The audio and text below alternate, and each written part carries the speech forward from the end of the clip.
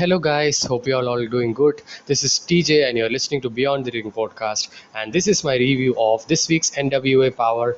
So this week's NWA Power was, in terms of wrestling, I would say wasn't that great. It was okay, good stuff. I mean, I can say that the show was okay stuff. I would say we can pretty much say that that's it, because you can't put it in the bracket of good or something. But in terms of in the build up, a kind of a storyline that they're gonna have, and the forward shows that's good, they're gonna build up for the pay-per-view which is coming out on August 28th. And there's a big announcement that we have some surprising signings as well. I mean, yeah. So in terms of surprise and in terms of announcement, in terms of promo and all, that was good. And I mean, that's the reason why this show didn't was bad. I mean, in terms of wrestling, you would say this is not the typical W Power you would see, like a 3, 4, 5 matches or something, in an hour or something. But definitely for the forward show, this was a good spotlight on what's gonna come in the future episodes of NWA Power. So please look out on this episode. Please do listen to my review. So please be sure to like this video, share my review with your friends, wrestling friends, and subscribe to my channel for more wrestling content like this. So without any further ado, let's get into this NWA Power review. So this show actually started off with Mickey James and Billy Corgan standing in between. Kyle Davis standing, and Billy Corgan announces that they are gonna introduce an all women's pay-per-view.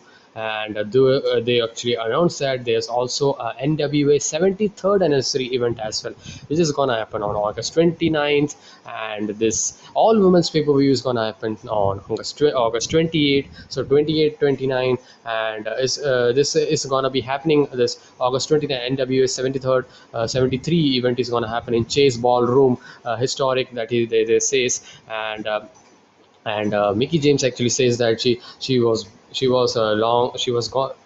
very excited to have some wrestling and or something, but she thinks about that this is the most important thing. This was what she was thinking about from a long time, and finally she's doing it. It's not about hashtag, and she just talked about WWE there because of Stephanie McMahon just hashtags women's wrestling, and she doesn't care about or something. I mean, I can agree with about something. I mean, can say that for an all women's paper show they can definitely do in a year or something, but they just do they just uh, does it and 2 years or before, and then they completely completely didn't repeated that at the next year and this year as well. I don't think so they are going to do that, because they don't kind of a focus upon that much kind of a women's wrestling. I mean, they sometimes NXT is good in doing that, but kind of good giving main event or something.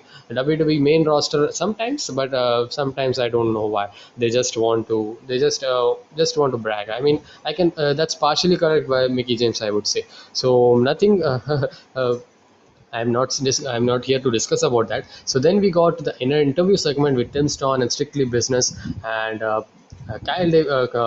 Joe Galley was interviewing first, but Joe Galley says this is the beginning of the show. So Joe Galley actually interviews Camille, actually the new NWA Women's Champion, and actually says how proud he is about winning because without cheating.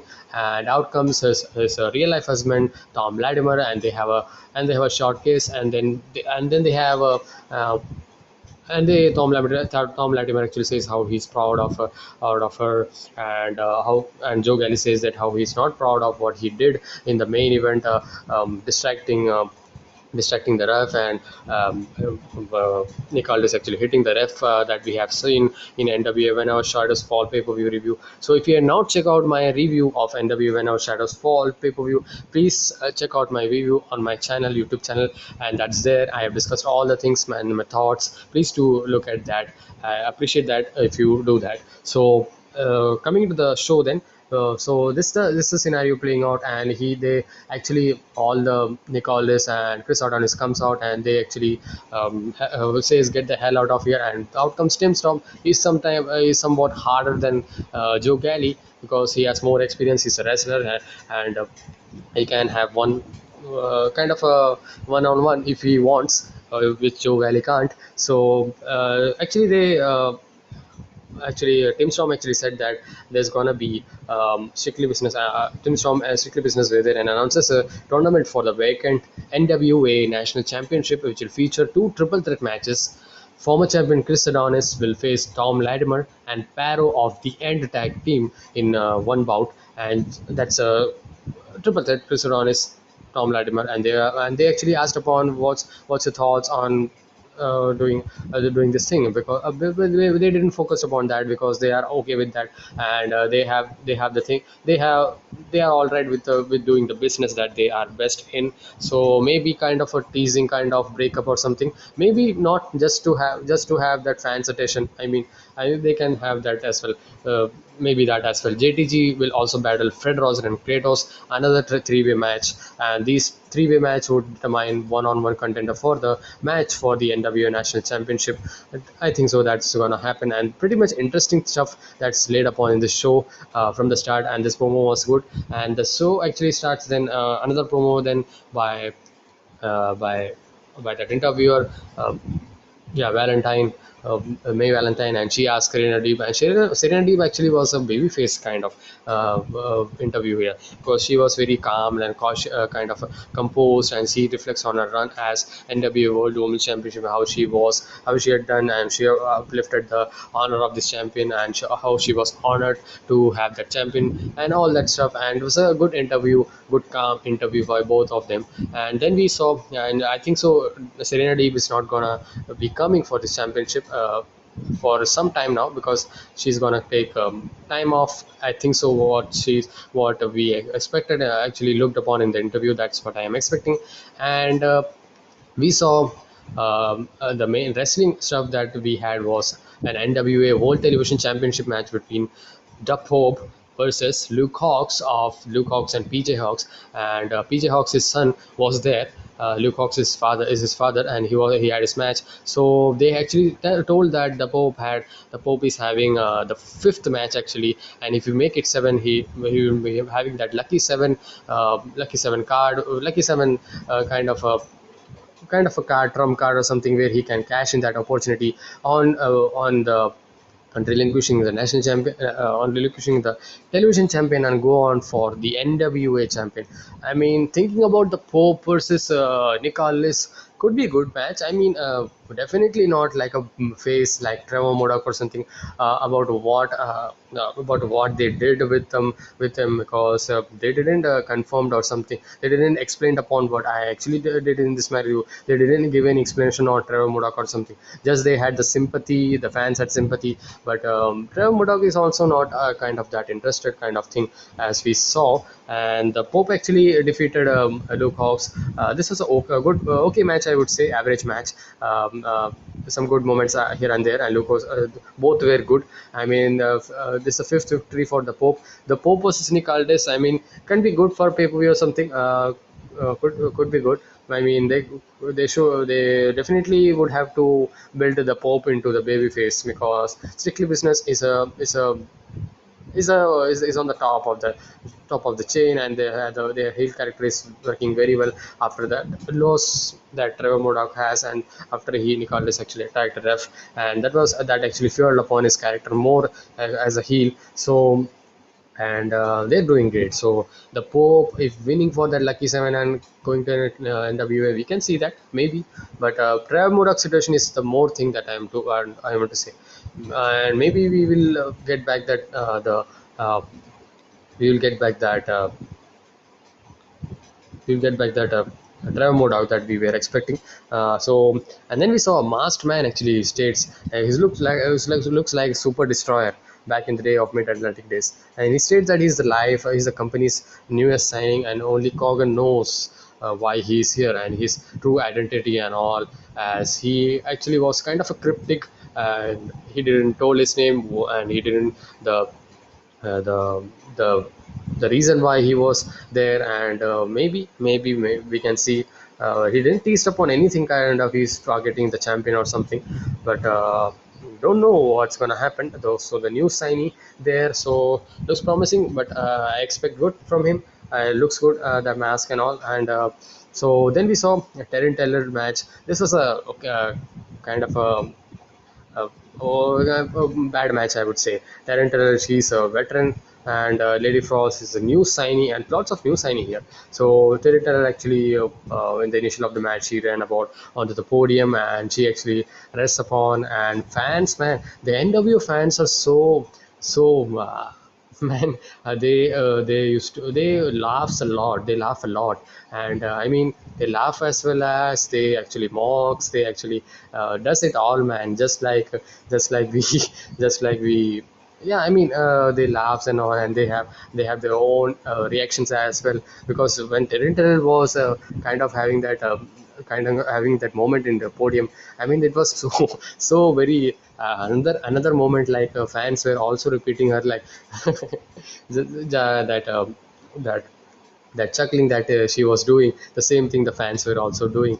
And that was a Taryn Taylor is just like model that I'm seeing. I mean, she would be good in the wrestling and all. She's going good at the character, but I haven't watched her wrestling that much. I mean, and they say that she's a legend, she's a veteran. Not the legend, she's a veteran. And in the match, in the between the match, uh, she ran about, and this match was called upon as in the roll up. Lady Frost actually was defeated by Terry Taylor, just there, nothing to explain about. And then we got another signee, BLKGs. This guy comes out and the business, want to talk business with Austin Idol and Tyrus. And there's a point where Tyrus actually said, I want to talk business with you. Oh, you want to talk business? Then talk with him, as Tyrus says. And following the big man's win over the Pope at When Our Shadow Falls. So, and the Tyrus is actually targeting the Pope, that NWA television champion, because Austin Idol says that he's just having he was just having beating the nobodies just to get that lucky seven. And definitely Tyrus would be a big challenge. I mean, Tyrus would be taking the title, because Tyrus deserves that, because they have been pushing him for so long and he's not getting the title. I mean, he can definitely represent the a change. I mean, the change is good for any brand. So the Pope, we have been seeing for a long time. So I mean, I don't expect if the Pope loses or something in weeks to come. So I'm not so very excited to see the Pope versus Nick Aldis, because Pope is not a baby face, because Pope was the one who attacked Tyrus in the last week, and NWA 2 weeks before NWA Power. So that's a match that we had in the pay-per-view. So I don't think so. Completely turning him from that heel character into a babyface character could be a tough job. I mean, that's a tough job for NWA then. So Trevor Murdoch then explains that he needs to go back to the drawing board, and he says that he's completely done. And the same promo he cut say he completely done all the things, but he finds a loss to Nick Aldis, and he's completely didn't. So man, if you have lost, that's what my explanation is. If you've lost the championship, you are the one who have fighten over the all the things against all kinds of things you have fought about and getting that opportunity. And if you have lost an opportunity, then go for another opportunity, man. That's a story that you should bring about. Trevor Murdoch again going for the Nicole Despigo. I mean, I don't have any problem with that, but make it some stipulation or something, no DQ, or a kind of a first ever steel cage match or something. Maybe that would be catching eyeballs for NWA then. I mean, all the wrestling industry or promotions are just doing that.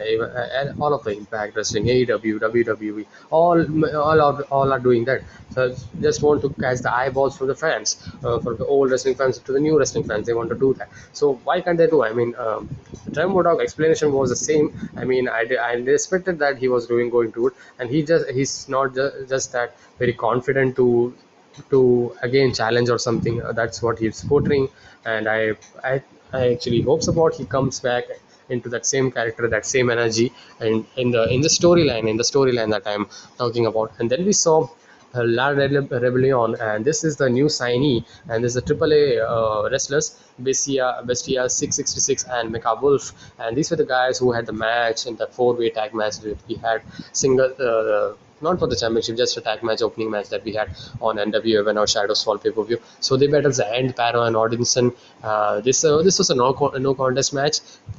No contest match, nothing to say about. So the wrestling was average here, not just to say about something, but this was a good display for the end and La Rebellion. I mean, yeah, but result itself was no contest. I mean, I didn't like her because they were fighting off each other, and the referee actually called upon to a no contest. Then.